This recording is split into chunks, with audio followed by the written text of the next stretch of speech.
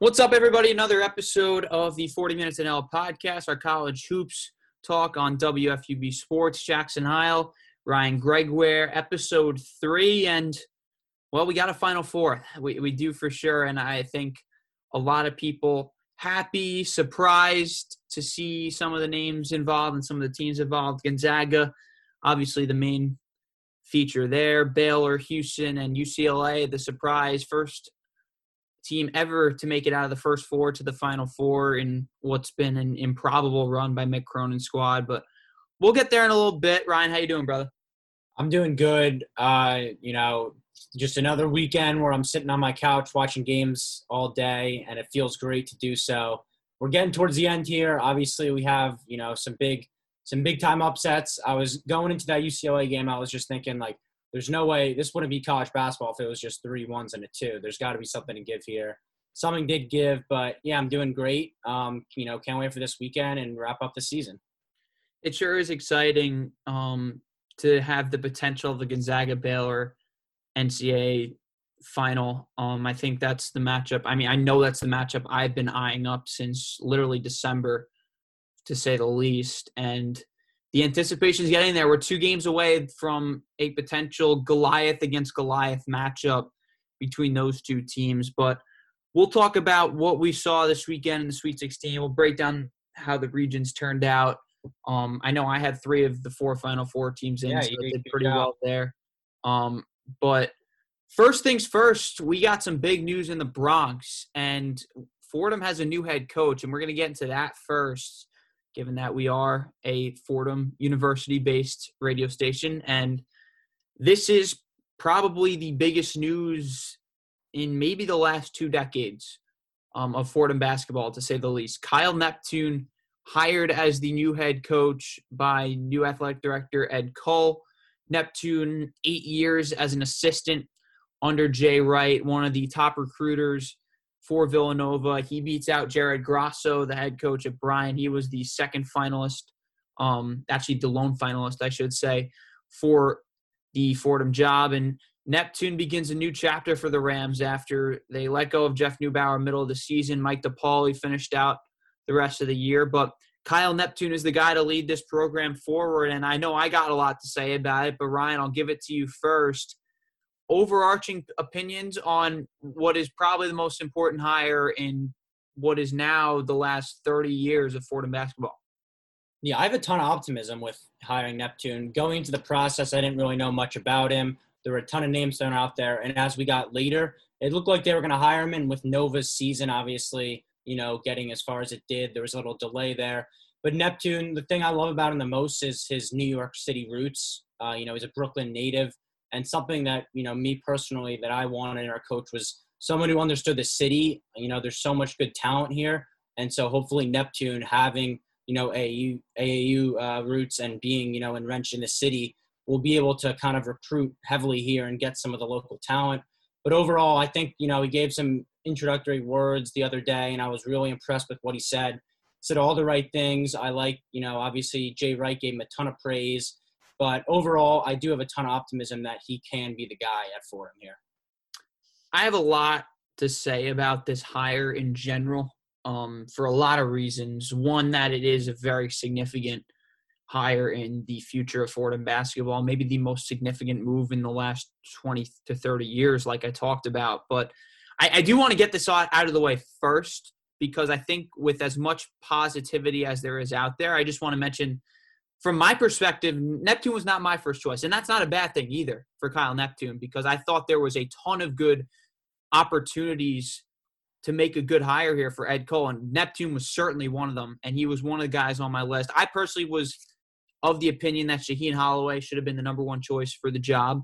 But again, that's to me more about Holloway's credentials as opposed to Kyle Neptune's credentials. Because I think I look at this hire right now, and I'm very cautiously optimistic about this. And that says a lot, because if you've ever listened to me talk about Fordham basketball, I'm not one to be optimistic, and I'm not an optimistic person in general. But I think you look at Neptune, you look at the resume, and there's nothing to suggest this guy can't be a really good head coach, especially at Fordham in a university that needs it really badly. Because you look at the recruiting he's done over the last 8 years, look at all of these guys at Nova that he's brought in. And yes, there's obviously the allure of Villanova, a two-time national champion. Having GQJ, Jay Wright, as the head coach of Villanova is certainly a pull there. But the most important thing when it comes to recruiting outside the head coach is the guys that are making the relationships, making the roads to create these connections. And Kyle Neptune was that guy at Villanova along with Ashley Howard when he left for LaSalle. And you look at the names that have gone through this program, guys that are in the league right now. I mean, Eric Pascal is obviously one of those big guys that comes to mind, given that he spent the year at Fordham. He transferred to Villanova. But Jalen Brunson, right now, you have Jeremiah Robinson, or the list goes on and on back with Ryan Arcidiacono, who, I mean, I could really go on. Josh Hart. There's so many guys that he has been a huge part of getting there, including Dante DiVincenzo, who's playing really good basketball with the Bucks. I can say everything I can about the recruiting aspect of it, and that's the most important part of this job for me if I'm hiring, is to get a guy who you know can not only recruit anywhere, but specifically can recruit in this area. And we know Kyle Neptune can do that. He's a Brooklyn guy. He's got AAU roots within the tri-state area, specifically in New York. And so much of the talk about what alumni, what fans want for this job is guys who can keep the talent in New York and keep the talent in the Bronx. And that's something that Jeff Neubauer didn't do, plain and simple. And this is a guy in Neptune who's under 40 years old, is going to have the opportunity and is probably going to be the guy that begins a change in the systematic look at how Fordham recruits going forward. And that's the most important thing for me. And you talk about a guy who recruited so many great players. Look at the reaction he's getting on Twitter. Eric Pascal tweeting out. All these guys I mentioned, Arcidiacono, Brunson. I'm sure there's a plenty more when it comes to guys who have tweeted out about him. And we saw what Jay Wright said about him, and our own Emmanuel Barbari had a great opportunity to sit down with Kyle Neptune. I recommend everyone checking out that interview who is a fan of Fordham basketball and listening to this podcast. But the things that have been said about Kyle Neptune from his former prodigy in Jay Wright, his former players who he brought on, that's significant to me because that tells me he's a player's coach. And I think that's really important because it's a significant shift for what was the case over the last 6 years at Fordham. So, I mean, I'm excited for it. Like I mentioned, he wasn't my first choice, but he's a guy who he checks every box when it comes to looking at a guy who can be a significant hire here and be a good hire here. And for that reason, I am excited and I'm optimistic about the future. The Jay Wright coaching tree hasn't turned out too great. I'll be plain and simple there and transparent, but there's always a reason that can change. And Kyle Neptune very well may be the guy to do that. Yeah, something else that I've seen some criticism about that we talked about before the show is just because he has no coaching experience. You know, there were some people that were calling for just a guy that's more experienced, and we both were saying pre-show how we don't really agree with that. You know, you bring in Neptune, and you see what Jay Wright said about him. You talked about it a little. He talked about how for a young guy, he's, you know, more ready to be a head coach than most. He mentioned how great he is in the X's and O's. Obviously, as you talked about, the players really do like him. Seeing the reaction all around, that interview, Emmanuel, that you brought up, I really was impressed with what Neptune said. He kind of said all the right things. He said he's a basketball head through and through. It's really all he cares about. And you talked about the recruiting a lot and how this could be kind of a monumental hire at Fordham. You know, I don't want to go crazy here, but, you know, changes do need to be made, obviously. This program has struggled for a long time, and it starts inside the city and getting the talent. And Neptune kind of is, you know, the poster boy for being able to do that with all the roots and everything that we've talked about. There are a bunch of things that Neptune needs to do to change this program. And let's not understate the challenge that he has ahead of him. And I think one of the great things for Neptune in being a first-time head coach is that although there's pressure because of how significant of a hire this is, the bar is really low right now. Let's just be straight up about it. I mean, what this program has been over the last 6 years, it's hard to get lower than what it is right now. So Neptune is going to have time. And you know that Ed Cole, who has done a great job since taking over this gig as the new athletic director and the interim tag has been dropped, give him a ton of credit as well because he surveyed a wide list of names. Like, there's going to be no questions left that he missed someone in the process because you look at the list of names that he talked to, it spans really wide and far when it comes to guys with experience. We know Fran Fraschilla was in the running. We know Steve Lavin was in the running at one point. To up-and-comers like Holloway and Grasso, who we talked about, and Neptune being one of the most bright assistants in all of college basketball coming into it. But there are a lot of things that he's going to have to do to turn around this program. One of them being the things we talked about in terms of recruiting. He's going to have to keep local talent in here. And also, I think the transfer portal is going to be something that's really significant, especially with what college basketball is right now with immediate eligibility. That's going to be critical in order for not only building a program, but starting a culture of potential winning in the Bronx. And we know it's not going to happen right away. Let's just be honest. We know what the program is right now. We know the state it's in.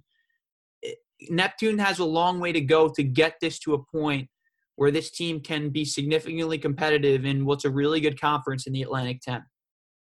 But you look at the tools that he has. He has the roots in New York, and he has the roots in the tri-state area, being someone who's recruited in Philadelphia and being someone who is an assistant coach at Niagara as well. He is going to have a staff that is going to be centered around the AAU circuits in New York. I mean, I've seen rumors of Mike Rice being a potential guy who I think would be a great assistant hire, someone who has head coaching experience. Yes, it ended terribly at Rutgers, but someone who's been there, someone who could be a guiding voice on the sideline. Listen, he's no Phil Martelli to Juwan Howard at Michigan, but you need someone like that, I think, who's been there, who's been a head coach before, who also has the roots and connections to make things happen like that.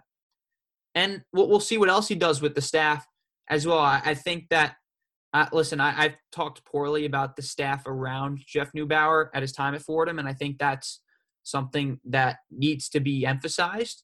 But at the same time, I think Mike DePauli deserves a very good look and should get every opportunity to stay on the staff if he so desires and doesn't want to leave. I think there are a few other guys, including Herschel Jenkins, who has done a good job with this program as the director of basketball operations. There are guys on the staff who I think should be given the opportunity to stay. I don't think it has to be an entirely cleaning of house, but the two most important things for a new head coach especially, I think, is creating a great staff, because that's where so much of the recruiting comes from, assistant coaches, things of that nature, some guys who have roots in the area, which I have no doubts that Neptune is going to do, given his reach in this area, given the guys he's worked under before in Jay Wright, who has had terrific staffs amongst him. And then also recruiting in the New York area. That's the most important thing. We can talk X's and O's all we want, but the biggest thing for me is that you got to get the talent here first, especially in Jay Wright's system. I know that a lot of people will look to Jay Wright and say, this guy's a great coach. This guy comes from Jay Wright, and he's automatically going to be an offensive guru. But if you watch Jay Wright's teams, he runs a lot of 4-out, a lot of 4-1, a lot of 5-out, and a lot of his system relies on getting elite talent there, personally. And that's not a bad thing, because Jay Wright, I think, is a master of giving his players freedom, allowing his guys to be able to really have a lot of wiggle room within that offense to do stuff that they want to do and create their own shots and opportunities. But you got to have the talent there to do so. Because if you have a bunch of guys who aren't good decision makers, if you have a bunch of guys who lack the talent to do so, Jay Wright's offense is going to take a while to build up. And that's why you got to give Kyle Neptune time, in my opinion. That's the biggest thing. Give him 3 years. Let's be patient in this process and give him the opportunity to establish what Jay Wright has done, but he's going to do it the Kyle Neptune way. He's not going to do it Jay Wright's way. Kyle Neptune's Kyle Neptune, Jay Wright's Jay Wright. give Neptune the opportunity to create his own culture, create his own image at Fordham. And that's how winning is going to start at Fordham.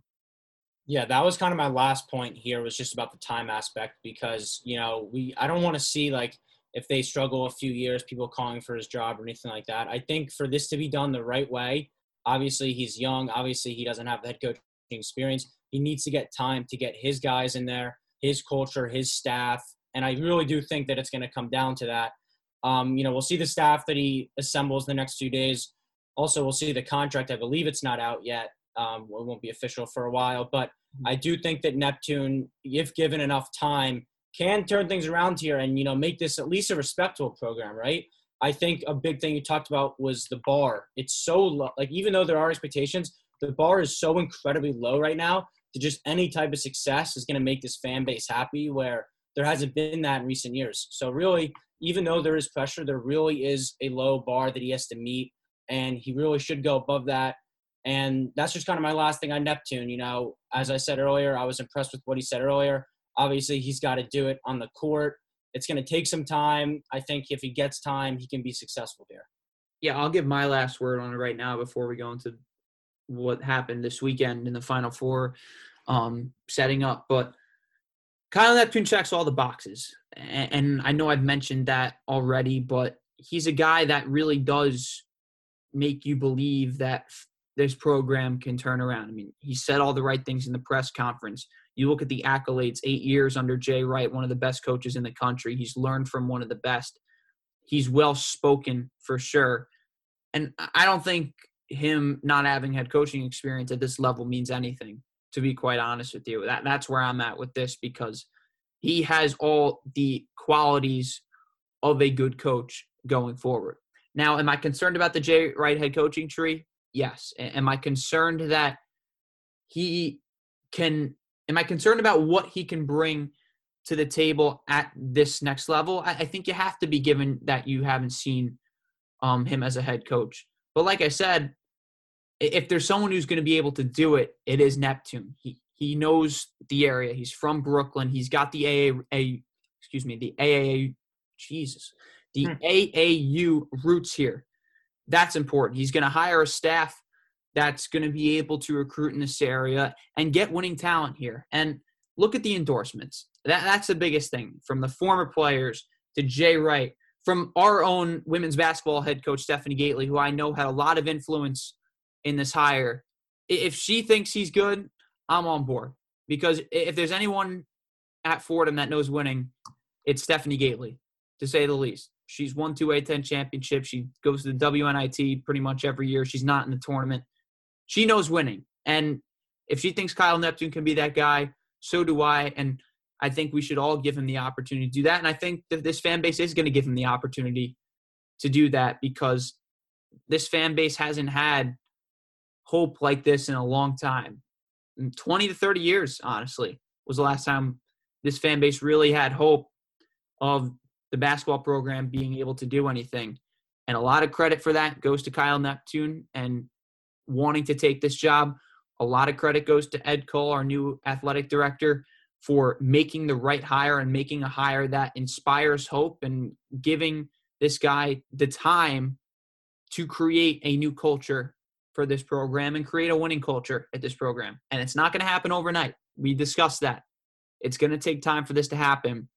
But patience and doing it right are the two most important things right now for fans and for the program as a whole. So for that reason, I'm excited. I'm optimistic. I'm cautiously optimistic, like I mentioned. But I think this program is trending in the right direction for sure. And Kyle Neptune's going to be the one to lead the charge in that direction. Anyways, let's talk about the NCAA tournament, because it was one of the more interesting 4 days I think I've experienced from this tournament, because I don't really know how to react to it as a whole, because every good game seemed like a complete offensive struggle. The refs continue to be a storyline, whether it be for the entire ref show that we have seen throughout this tournament, all the way to the fact that we had an official pass out in the first few minutes of the Gonzaga-USC game. So honestly, like I have, it's weird because I'm excited for the Final Four. I really am. But I'm honestly not sure what to take away from this weekend. So I guess before we get into each region, Ryan, what was your takeaway from these last 4 days? Because um, someone who is supposed to talk about this, I should have an opinion on it, but I'm not entirely sure where I'm at right now. Yeah, I think it is one kind of interesting aspect that I have is the unproven guys are here right now. And by that, I mean teams. It's not the same teams we've seen every year. You know, it's refreshing to get. We're going to have a first-time national championship head coach. I think that's pretty cool. And just when I thought, you know, something on this weekend, just when I thought things were going one way, they go another, right? Like Michigan looks like they're all the way back after stomping Florida State. Even without Livers, they turn around. They lose. Loyola Chicago looks like the team to beat in that region. Oregon State upsets them. You know, it was a ton of just kind of stuff like that. USC had probably the two most impressive back-to-back performances, Kansas and Oregon, and follows it up with a dud to Gonzaga. So overall, I think, you know, just we've had a lot of upsets in the early rounds. Things kind of leveled in later, and then we got that last game of the day was kind of the big upset and the big surprise of the Final Four. I'm with you, and let's talk about that one because UCLA it's not the Cinderella everyone wanted nor expected, to be honest. And I think first and foremost, it's pretty awesome that Mick Cronin's going to a Final Four because he's a guy I have loved as a head coach. He deserves so much more credit than he's got, and I know everyone, and I mean everyone, pretty much hated that hire when Mick Cronin was offered the UCLA head coaching job following the firing of Steve Alford. And I mean, he was like their third or fourth choice for that job. I remember Tony Bennett was offered the job for sure. There was one other guy who I'm blanking on completely right now, but it's not significant. The point is, like, Mick Cronin, and not many people love that hire. I love Mick Cronin. I love what he did at Cincinnati. Yes, the tournament struggles were well documented, but I mean, he really stepped on the gas from a guy who couldn't win in March, who really only had one Sweet 16 at Cincinnati, to a guy who is now in the first four, wins an overtime game against Michigan State, beats BYU, stops an Abilene Christian, and then beats two of the hottest teams in the country in Alabama and Michigan to get to the Final Four. What a story that is. And, I mean, we can't talk about UCLA without talking about Johnny Juzang right now, who's arguably the star of the tournament. I mean, from game one of this tournament, I mean, technically it was literally game four overall, the nightcap of the first four that went to overtime. When Michigan State was up big at halftime in that game, it was Johnny Juzang who brought him back. And listen, UCLA is much more than Johnny Juzang. I love Tiger Campbell. I love what he's done. Jaime Jaquez has had an awesome tournament thus far. Cody Riley, who I think deserves more credit than he's getting due to the lack of size and lack of depth that UCLA had down low. He had to handle Hunter Dickinson for the large portion of that game it was yesterday. And even though we fouled out, he did a pretty good job of making his life difficult.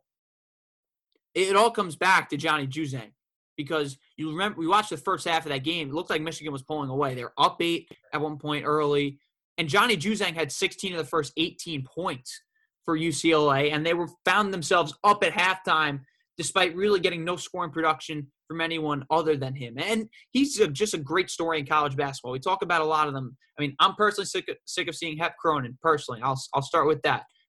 But Mick Cronin getting to his first Final Four after being completely doubted. Johnny Juzang transferring from Kentucky, where he wasn't getting a ton of minutes, to UCLA to become a star of this tournament. He is the exact reason why people love watching March Madness and college basketball as a whole. And the fact that UCLA is here, a large portion of the credit deserves to go to Johnny Juzang, and credit to the Bruins and them for getting there. Yeah, it's really crazy to think about how they were one competent Michigan State possession away from not being here, right? Exactly. In that first four game that went to overtime, Michigan State had a shot at the end to win that game.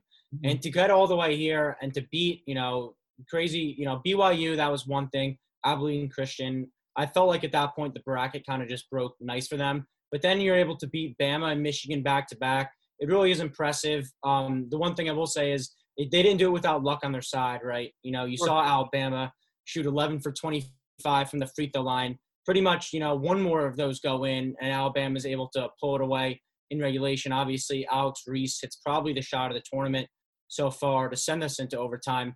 And then against Michigan, they go cold down the stretch. They didn't hit a field goal in the last 5 minutes of the game. But you have to give credit to UCLA for playing defense and stopping them. And Juzang, he had 28 of 51. So you talked about how, a large part of the credit goes to him. I think 56% of the credit goes to him because he scored over half his team's points. And you don't ever see that really. So it was kind of a miracle run, obviously without luck. That game, Michigan had 3 shots to take the lead with under 10 seconds. One an air ball by Wagner, and then, Mike Smith, and Wagner follows it up with a miss. So brutal loss for Michigan. I know they're hurting right now. You don't want to, hindsight's 2020, but if they have livers, I don't really think that game is as close as it is. I think he could have been the difference, but at the end of the day, you don't have him. And the way they looked against Florida State, it looked like Michigan was on its way to a Final Four when they were kind of the 1 seed getting doubted going in. But UCLA was able to stun them. I give a ton of credit. Mick Cronin, you talked about earlier, you've been a fan of him for a while. I think it's awesome that after he got that job and all the dissent and, people weren't happy with it, as you talked about, and he's able to kind of shock everyone. They were one of the last teams into the tournament. They lost 4 straight to end the year, and to get where they are now is just super impressive. And I think we have to talk about this region in the sense that Bama and Michigan, I mean, they both threw games away. Yeah. And like you talked about it, the free throw line. I mean, 11 of 25 for Bama in a game that went to overtime. For Michigan, 6 of 11 from the free throw line in a game they lost by 2 and had plenty of opportunities down the stretch to win that game. And it wasn't even just the missed free throws. I mean, Mike Smith was missing layups. Franz Wagner couldn't hit a shot to save his life. He was 1 of 10 from the field. And you got to feel for that kid. You got to feel for Herb Jones for Alabama, who picked up 2 fouls in the first 41 seconds of the game against UCLA and then misses 2 massive free throws with 6 seconds left in regulation that could have potentially won the game for them before Alex Reese tied it and sent it to overtime on a miracle, which is easily the play of the tournament, easily the game of the tournament thus far. But, I mean, these were 2 teams that they looked like they had – I don't want to call it jitters because both those teams were too good and too experienced, honestly, in those situations to be calling it first-time jitters in that spot. But, like, you look at the stars of those teams, like Mike Smith, a grad transfer from Columbia who was awesome all year, struggled the entire night for Michigan. Franz Wagner, a sophomore who's played a ton of games in his college career, decides to have the worst game of his career. Herb Jones struggles mightily. John Petty, I thought, was really the only guy who could create his own shot for Bama in that game to go with Javon Quinterly off the bench, but Jaden Shackelford doesn't do much. And for that reason, I want to say they choked away, but at the same time, you got to give credit to UCLA because they were the ones that made life difficult. And we talk about Mick Cronin and we talk about him as a defensive coach, and he certainly is, even though UCLA, on the efficiency side of things, offensively, they were a much better team defensively this year, but they've guarded their tails off in the tournament. They press you on the perimeter. They pack the paint. Tiger Campbell's one of the sneakiest guards on the perimeter when it comes to defending. But, I mean, UCLA, you would think if it happens once, okay, maybe Bama has a dud. But for it to happen to Michigan as well, who hasn't had many duds at all this year, and coming off a game where they looked unstoppable against Florida State, at some point I think you just have to give credit to UCLA. And I think it's awesome that they're here. And they deserve to be here for sure.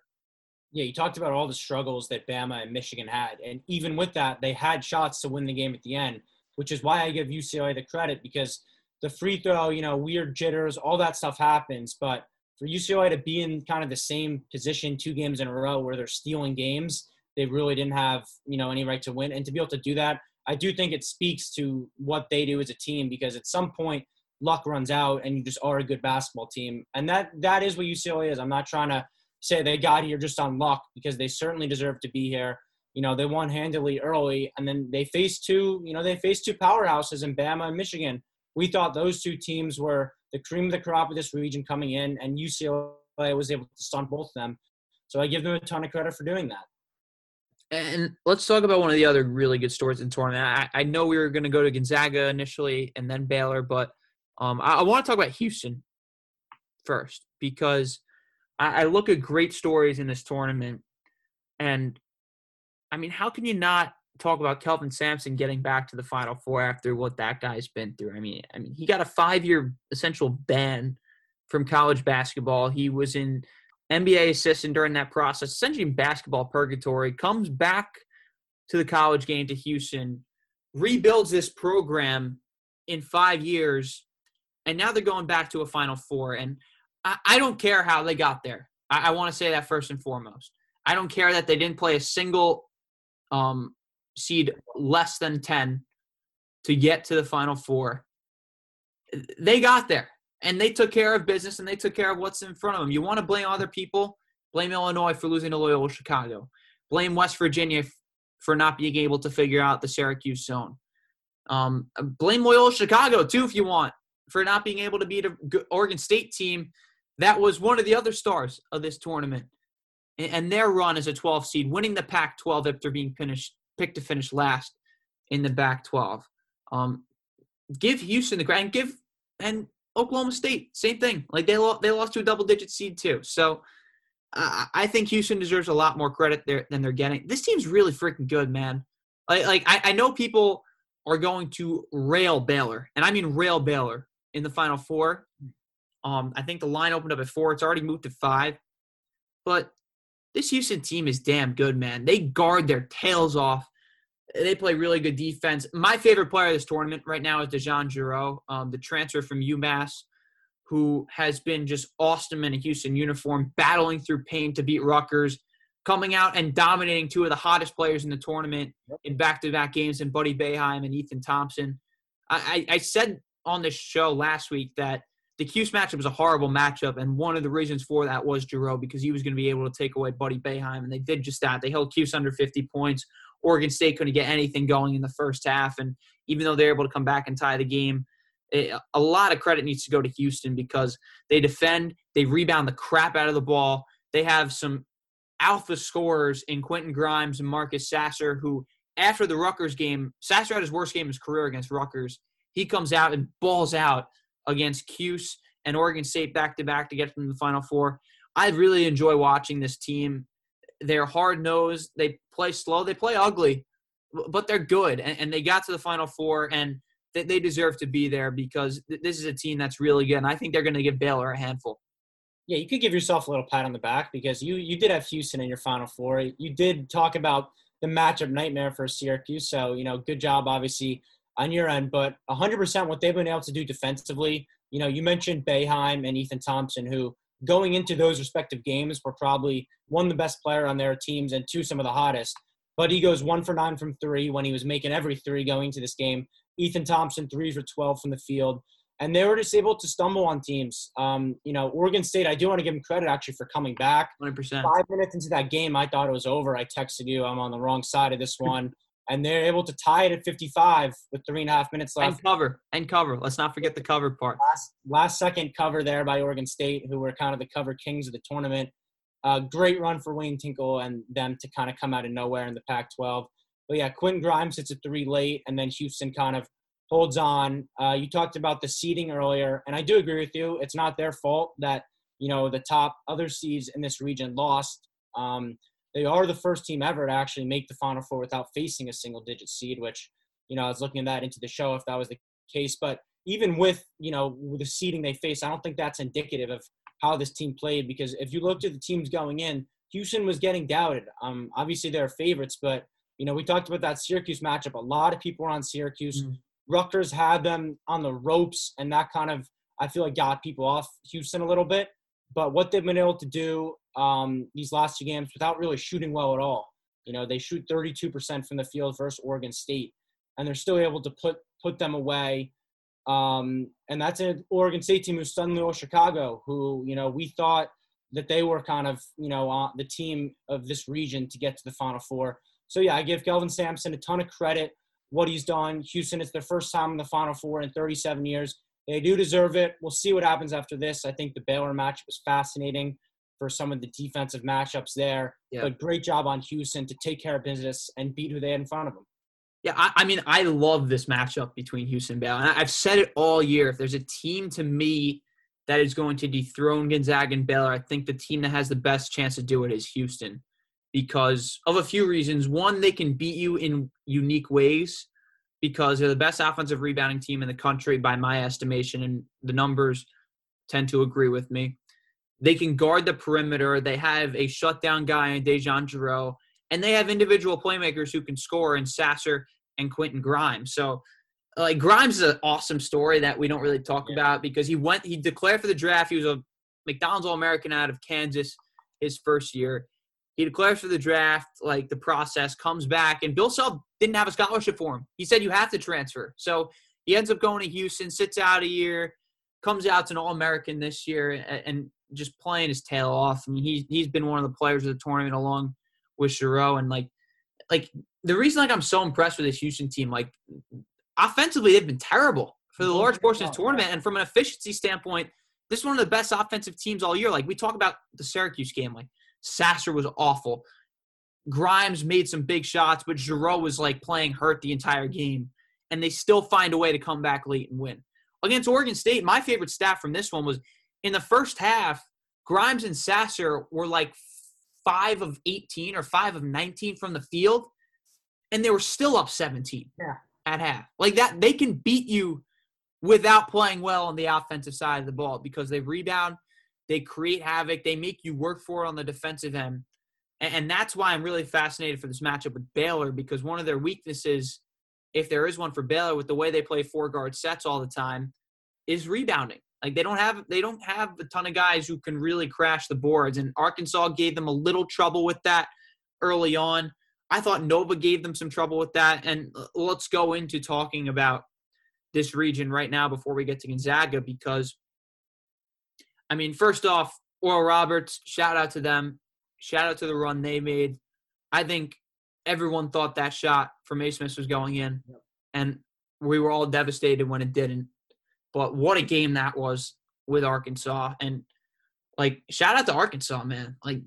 They played their butts off this entire tournament, and they just ran into, unfortunately, the second-best team in the country in Baylor coming off their worst shooting performance of the season, and it wasn't even close.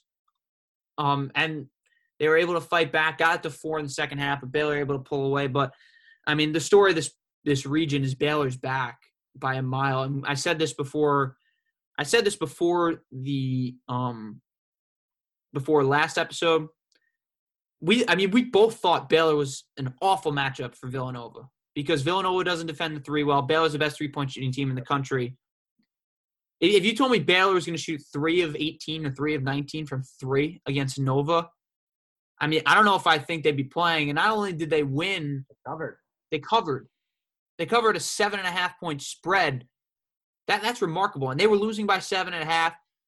But give credit to this Baylor team, man. They find ways to win, and they attacked the basket. They only had one made 3, I think, in the second half, and that was from Adam Flagler. And you could shout out so many guys on this Baylor team. Flagler is one I want to shout out because he's a guy I've been saying is their X factor for a while, can come off the bench. Baylor doesn't win that game against Villanova without Adam Flagler. But Davion Mitchell has emerged as the best player on this team and the most important player on this team. And that is not a slight against Jared Butler. Jared Butler is awesome. Had a horrific game against Villanova and hasn't shot the ball entirely well. But Davion Mitchell is the motor that makes this team run. And you really saw it in the second half against Villanova. The way he guards the perimeter, he made life on Justin Moore really difficult. You look at the Arkansas game, when he goes out with 3 fouls in the first half, that's when Arkansas made their run back in the game. And they were up by as much as 18 at one point in the first half. But the point about Baylor in general, besides Mitchell, is that they beat you in so many different ways. They can shoot the lights out. Their guards really defend you. And they can just find so many different ways to score in addition to making 3. Matthew Meyer comes off the bench as a bucket. Their bigs played really well against Arkansas. I thought Flo Thamba and Jonathan Chamo Chachua, Everyday John, they call him, just doing everything for you on both ends of the floor. I mean, I'm hella impressed with Baylor. That's all I got to say. And I'm not surprised by it either. I mean, I've been saying since November that Gonzaga Baylor needs to be the national championship. And now we're 2 games away from it, and both teams playing their best basketball at the right time. Yeah, this is my favorite stat so far from Baylor that backs up everything you're just saying. So far in the 4 games, they've had 3 leading scores, 3 different leading scorers, and that doesn't include Jarrett Butler or Davion Mitchell, who you just brought up. Butler, the star point guard. Davion Mitchell, the guy who has emerged, along with MaCio Teague, too. He's been there. But just, what you talked about, the amount of ways they can get at you. When you have guys like Jarrett Butler struggling and you're still able to put up huge numbers, it's a nightmare for the other team. And that's why I think that going to this game versus Houston, we'll get into it in a second, I like, how they're able to score in comparison to how inefficient Houston is. Another note from this region, you talk about the Oral Roberts Arkansas game, Oral Roberts being up 12, miraculous. I think it's fair to say they're the best 15 seed of all time. Mm-hmm. You have the leading scorer in the NCAA having a shot, pretty wide open 3 to send you the Elite 8. That's really all you can ask for as a 15. So I want to give a ton of credit to them, ton of credit to the Muss Bus in Arkansas. That game against Baylor was never really, in danger for Baylor. It got to 4 a few times. Arkansas just couldn't hit that one big 3 to make it a one-possession game. But good season for them. And Baylor, going into this tournament, I think I had reservations, and I talked about just because of how they came back post-COVID and were in some games that they should have been blowing teams out. But I think it was after the Wisconsin game where I kind of came on this and said, they're all the way back. Don't listen to anything I said. This team is going to be in the Final Four. Mm-hmm. And you talked about the matchup we've been talking about all year with Gonzaga-Baylor, and we are only 2 games away. And it would be fitting if we got it just the way this year is unraveled. I'm also just glad that Baylor was able to bounce back from COVID. Because we've seen a Kansas, we've seen a UVA not be able to get through it. Obviously, the timing was worse for them. But good for Baylor to, get that in the rearview mirror. First Final Four for them in 71 years, and good for Scott Drew overall. Scott Drew with the best rebuilding job ever. I mean, he took over for the disgraced Dave Bliss after – if you haven't read that story about what Baylor did to cover up a murder from one of their own players, they couldn't play games. There was one season they were limited to, I believe it was 17 games and 1 out-of-conference game. And, what a job Scott Drew has done coming over from Valparaiso after 1 year and leading this program to where it is now. And he's one of the best coaches in the country. And he's made Baylor a force, and Waco has become a college basketball destination. So give him a ton of credit for that, and happy to see Baylor back. And now we go to Gonzaga. And what else is there to say about Gonzaga right now? I honestly don't know, because I think we've talked about it all along. They were going to have a cakewalk to the Final Four. They were going to cruise through, and that's exactly what they did. They took care of business. They dominated Creighton. They dominated Oklahoma, even though Oklahoma put a little game pressure on them. I think their total margin of victory was like 96 points in the region, and an average margin of defeat of about 17.5 points per game. That says it all.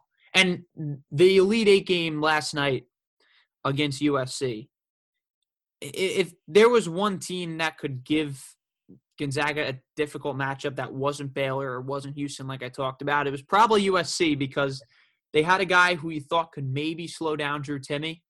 And what does Drew Timme do? He has like 3 steals in the first 3 minutes of the game. He's playing point guard at one point. They're up by 20 in a matter of minutes, and they dominate from start to finish. And I have a take right now. I'm going to say this right now, and I don't think it should be a hot take, but given the way things have unfolded, given that he was only a second-team All-American this year, which is outrageous in my opinion, Drew Timme should be the National Player of the Year.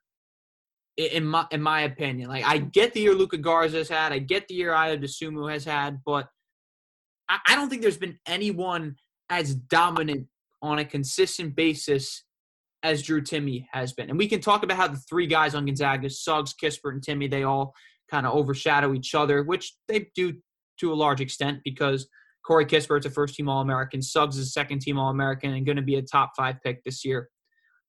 the guy who's consistently the most important player on Gonzaga, night in and night out. He drives them offensively and makes them it's maybe the best team of all time in college basketball, is Drew Timme. And for that reason, I think he should be the National Player of the Year. I don't know what you think, Ryan. I know there are other deserving candidates to that, but if I had a vote and I was making it today, it would be Drew Timme for National Player of the Year. I mean, I understand that just because of what we're seeing in front of us, but I'm still going Luka. Even the way he ended the year, he still went out on his best foot. It's just a shame that his team couldn't play defense the way Gonzaga can. But whatever this podcast becomes, Jackson, we'll always be able to say the very first thing that we ever talked about was how Gonzaga had a cakewalk to the Final Four. We were both in agreement there that they weren't going to get battle tested. We weren't in on UVA, Kansas, or Iowa. And USC ended up, by the time this matchup came along, there was a lot of belief that they could give him trouble. It was kind of like this will be the test for Gonzaga. They'll finally have to, play for 40 minutes of basketball at their top. And the game was over within 2 minutes. It was 7-0, 2 minutes into the game. Everyone talked about how the interior defense of USC, they'll slow down Drew Timme. He had 13 points 10 minutes into the game. Like, it was just ridiculous how all the Gonzaga doubters kind of didn't even have a second to doubt this team in this performance. And this was USC coming off 2 dominant performances, shutting down Kansas, running him out the gym, handling Oregon, who came into that game, putting up 90-plus on Iowa. So for Gonzaga to win this with ease, never have even a slight moment of worry. I think there was 3 minutes into the Oklahoma game they were down. I think that was the latest into the game. I was slightly worried about Gonzaga getting out of this region, but they dominated it. And one interesting thing is Suggs has kind of taken a back seat in this tournament. He's averaging less 10 shots a game. They're letting Timme kind of, be the number one, and it's worked out so far. He's 75 points in the last 3 games. He's definitely been the best player in the tournament. And, Mark Few this year I felt was a championship or bust for him, especially going into the tournament with how good they've looked, the collection of talent from all different skill sets. And they're looking pretty in the Final Four. They have a favorable matchup in 11 seed Cinderella UCLA. So we'll see what happens there. But this was definitely Gonzaga's region to win. There was no excuses, and they shut, if you were doubting for some reason, they shut you up big time. They're not done, and they just look like a wagon right now and the best team in college basketball. And Suggs has taken a backseat to an extent shooting-wise, but, you look at his performance against USA. He was 2 assists away from a triple-double with 18, 10, and 8. He's been terrific in terms of orchestrating the offense, and they just have so many guys that can beat you. That's like what it comes down to with Gonzaga, and they created so many live ball turnovers against USC. And what people don't talk about with Gonzaga enough is their defense. Like, they're top 5 in defensive efficiency this year. They give up a lot of points because they play fast, and sometimes they're not motivated to play. And I don't blame them. When you play in the WCC, it's hard to be motivated to play every single game.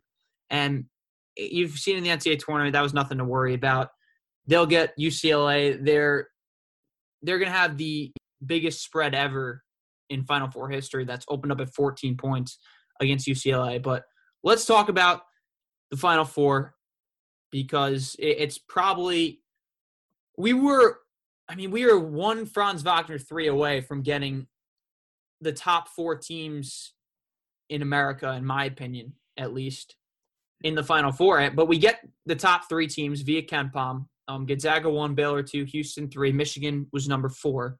UCLA is ranked 15th, but there's not much to say about this Gonzaga-UCLA game. I think it'll be interesting to see how Gonzaga tries to take away Johnny Juzang. That's like the one storyline I really look to, because this is a matchup nightmare down low for UCLA, because I don't know if they have anyone who can stop Drew Timme. And if Hunter Dickinson got Cody Riley in foul trouble, imagine what Drew Timme can do with his creativity, his footwork, his deceit on the low block, playing in the high post as well. So, I see Gonzaga winning this game. I see them covering. I don't think there's really much else to say about it. This is going to be just a tune-up for the national championship game. And usually when people say this, UCLA will come out and win this game, but the spread says it all in this one. It's a 14-point spread. No one's touching Gonzaga. They're going to steamroll their way, I think, to the national championship game. And I just don't want to spend too much time on it, because I think we're wasting our time, frankly, because I don't see any way UCLA comes out and wins this game. Yeah, here's the thing I'll say about it. The reason Gonzaga is going to blow out UCLA, and shout out UCLA. Obviously, we've praised them a lot. Is one, they won't go 11 for 25 from the free throw line. They won't shoot less than 40%. They won't go the last 5 minutes without a field goal. And if UCLA has Johnny Juzang scoring 55% of his team's points, they will lose by 40. You're going to need other guys to go out and score, because the way that Gonzaga is able to get after it, I think going into the tournament, they're averaging 92 a game. It's went down a little bit, but they're still putting up 85 plus a game. I just don't like this matchup for UCLA at all. The spread, as you talked about it, says it all. Minus 14. I think it's going to be a blowout. UCLA has had the luck on their side. They won't be able to get it versus Gonzaga. There's too many guys on this team that will beat you. Andrew Nemberg had a big game too. We didn't talk about him. Joel Ayayi is awesome. And I just think Gonzaga, you talked about a tune-up game. To say that in the Final Four is insane in any non-context. But if you're looking at this matchup here, it's one that UCLA just won't be able to win. I'm sorry. I can't find a single reason why UCLA should win this game. The only outside chance I give UCLA of winning this game is because they can play with a slow down pace. And that's how you have to attack Gonzaga. You have to slow them down significantly. And UCLA is one of the slowest tempo teams in the country. And it gave Michigan a lot of trouble. It gave Bam a lot of trouble, who was up there in terms of tempo with Gonzaga. So that's the only reason I'll give them an outside chance. But, we know how this game's going to go. I think they might feel some game pressure in the first half, but I think eventually that'll be overcome. So we both got Gonzaga. We both got them covering. And let's go to the intriguing matchup, to say the least. Baylor-Houston for an opportunity to meet Gonzaga in the national championship game. This matchup fascinates me. It really does, for a lot of reasons. But I think I've been saying it. I said it before. Houston is the team that is best matched to take down Gonzaga or Baylor, because similar to what I was talking about literally seconds ago, they control pace better than anyone in the country on the opposite end of the spectrum. I mean, Gonzaga pushes you like no one else has seen. Baylor can do the same thing offensively with the way they can run. But Houston does the opposite. They slow you down. They take over 19 seconds per possession on offense. That's bottom 30 in the nation when it comes to tempo. And for that reason, I mean, they can beat you. I think Houston does have a shot in this game, more than people are going to give them, in my opinion, because I think people watched the Baylor-Arkansas game. And listen, I think Baylor ends up winning this game, but I think this game goes to the wire, personally. I think Baylor's going to struggle initially because their guards are going to be guarded on the perimeter. I think the X factor for me is, can Dejan Giroux completely take one of Baylor's guards out of the game and make life difficult for them? Because if he can take away Mitchell or Butler, that's going to force the emphasis to be on Teague or Flagler or whatever a Butler Mitchell isn't taken away. That's the X factor for me in this game, because I think this is going to be a slow-paced game. I think we know that coming in, and Baylor can win at a slow pace. They like to speed it up, but they can win at a slow pace, and we've seen that thus far. But if Giroux's able to take away Mitchell or Butler, I think specifically it has to be Mitchell because of the way he motors their offense.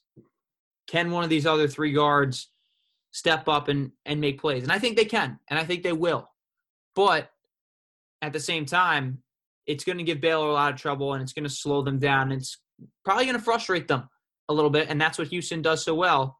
And I think the offensive rebounding could give Baylor a lot of trouble. With all this said, I am taking Baylor to win this game because I think they're the better team. I think they have too many playmakers to do so. But like I said, this is the most difficult matchup Baylor has seen all season. And for that reason, I think Houston's going to give them a lot of trouble, but Baylor will win. Yeah, I do really like Baylor to win, like a ton. The one thing I'll say is they need to actually play well, though. Like in Gonzaga's instance, I could see Kispert having a terrible game or something like that. Not that would ever happen, and they could still easily win and cover. I think for Baylor to win, as weird as it sounds, they're going to have to play up to what they've done all year. You talked about the Giroux-Mitchell matchup. I had that kind of circled here as the number one thing I'm looking for out of everything in these two games because I think it's so fascinating. You talked about the pace that Houston plays at, and the reason I like Baylor to kind of be able to combat that is because they're number 3 in KenPom efficiency in offense, and they are I think they're number 1 in three-point percentage, 41%. So they shoot the lights out. They are really efficient, but I do love how, Giroux will be able to, maybe take one of these guys out. I talked about earlier how balanced they've been with 3 leading scorers. 4 games doesn't include Butler or Mitchell, but if you're still able to take one of those A guys out, it's going to put a lot of pressure on everyone else. We've seen Butler struggle big time, so far in this tournament in a game or a half or whatever. And if you put a lot of pressure on him and he's not able to perform, I could see it getting a little scary for Baylor. The one thing I will say on Baylor's defense, which I don't think it's getting, obviously we know how good it is, but they did force 15 turnovers against Arkansas. So I do think they'll be able to hang, they'll be able to stop Houston, who already is super inefficient from the field. So I like that matchup there just because with Houston, they've held opponents at 55 a game. I don't see any scenario where Baylor is not in the 60-plus range. And for Houston to win, they're going to have to hold them, in that range. So with that being said, I do like Baylor. I'm not touching the spread -5 because anything could happen, and Houston is so good defensively. It seems like that'd be like a recipe for a cover and keeping it super close. But I really am confident that Baylor is going to win. I think we're going to get the Gonzaga-Baylor matchup that you and everyone, I feel like all year, has been alluding to happen. Yeah, we'll see what happens. And I think I don't want to go into too far Gonzaga-Baylor national championship Right. because it's no sure thing. I mean, KenPom has this as a 1-point game right now. I mean, they have Baylor winning by 72-71. So, I don't want to get too far into a potential Gonzaga-Baylor national championship and what that'll look like. But, I mean, they're the one team that can guard Gonzaga on the perimeter, I think. And their ability to score with Gonzaga is one that we haven't seen other than, Iowa's the only other team that could really score with Gonzaga, but they just didn't have the defense to go with it. Baylor has both.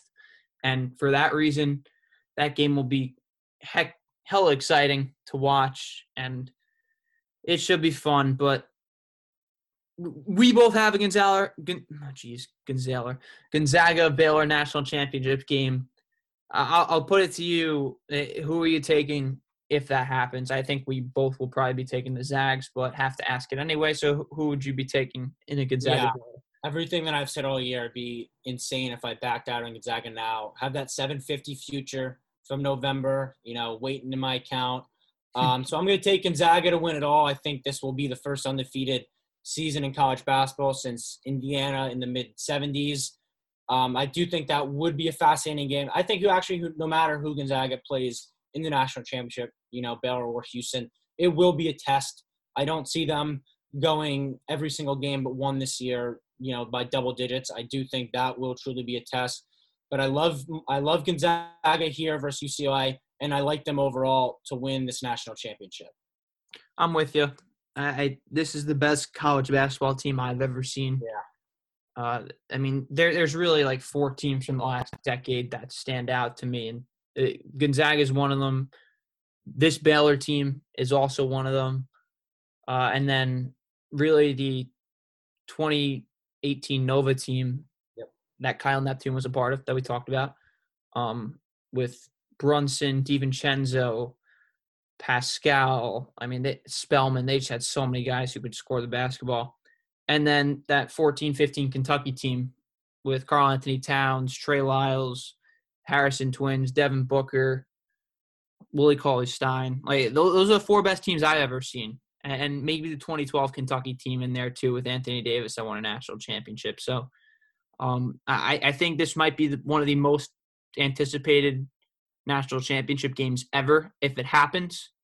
And, I'm hoping we get it. And we're 2 games away from seeing it happen. So that'll wrap it up for the 40 Minutes of Hell podcast this week. Next time we talk, it's going to be sad. We'll have a national championship. College hoops will be done for the season, but we have maybe the most anticipated college basketball game in a long time coming up if Gonzaga and Baylor are able to advance to a national championship. But from Ryan Gregware, I'm Jackson Isle. This has been the 40 Minutes of Hell podcast. Thanks for listening, and we'll see you next time here on WFUV Sports.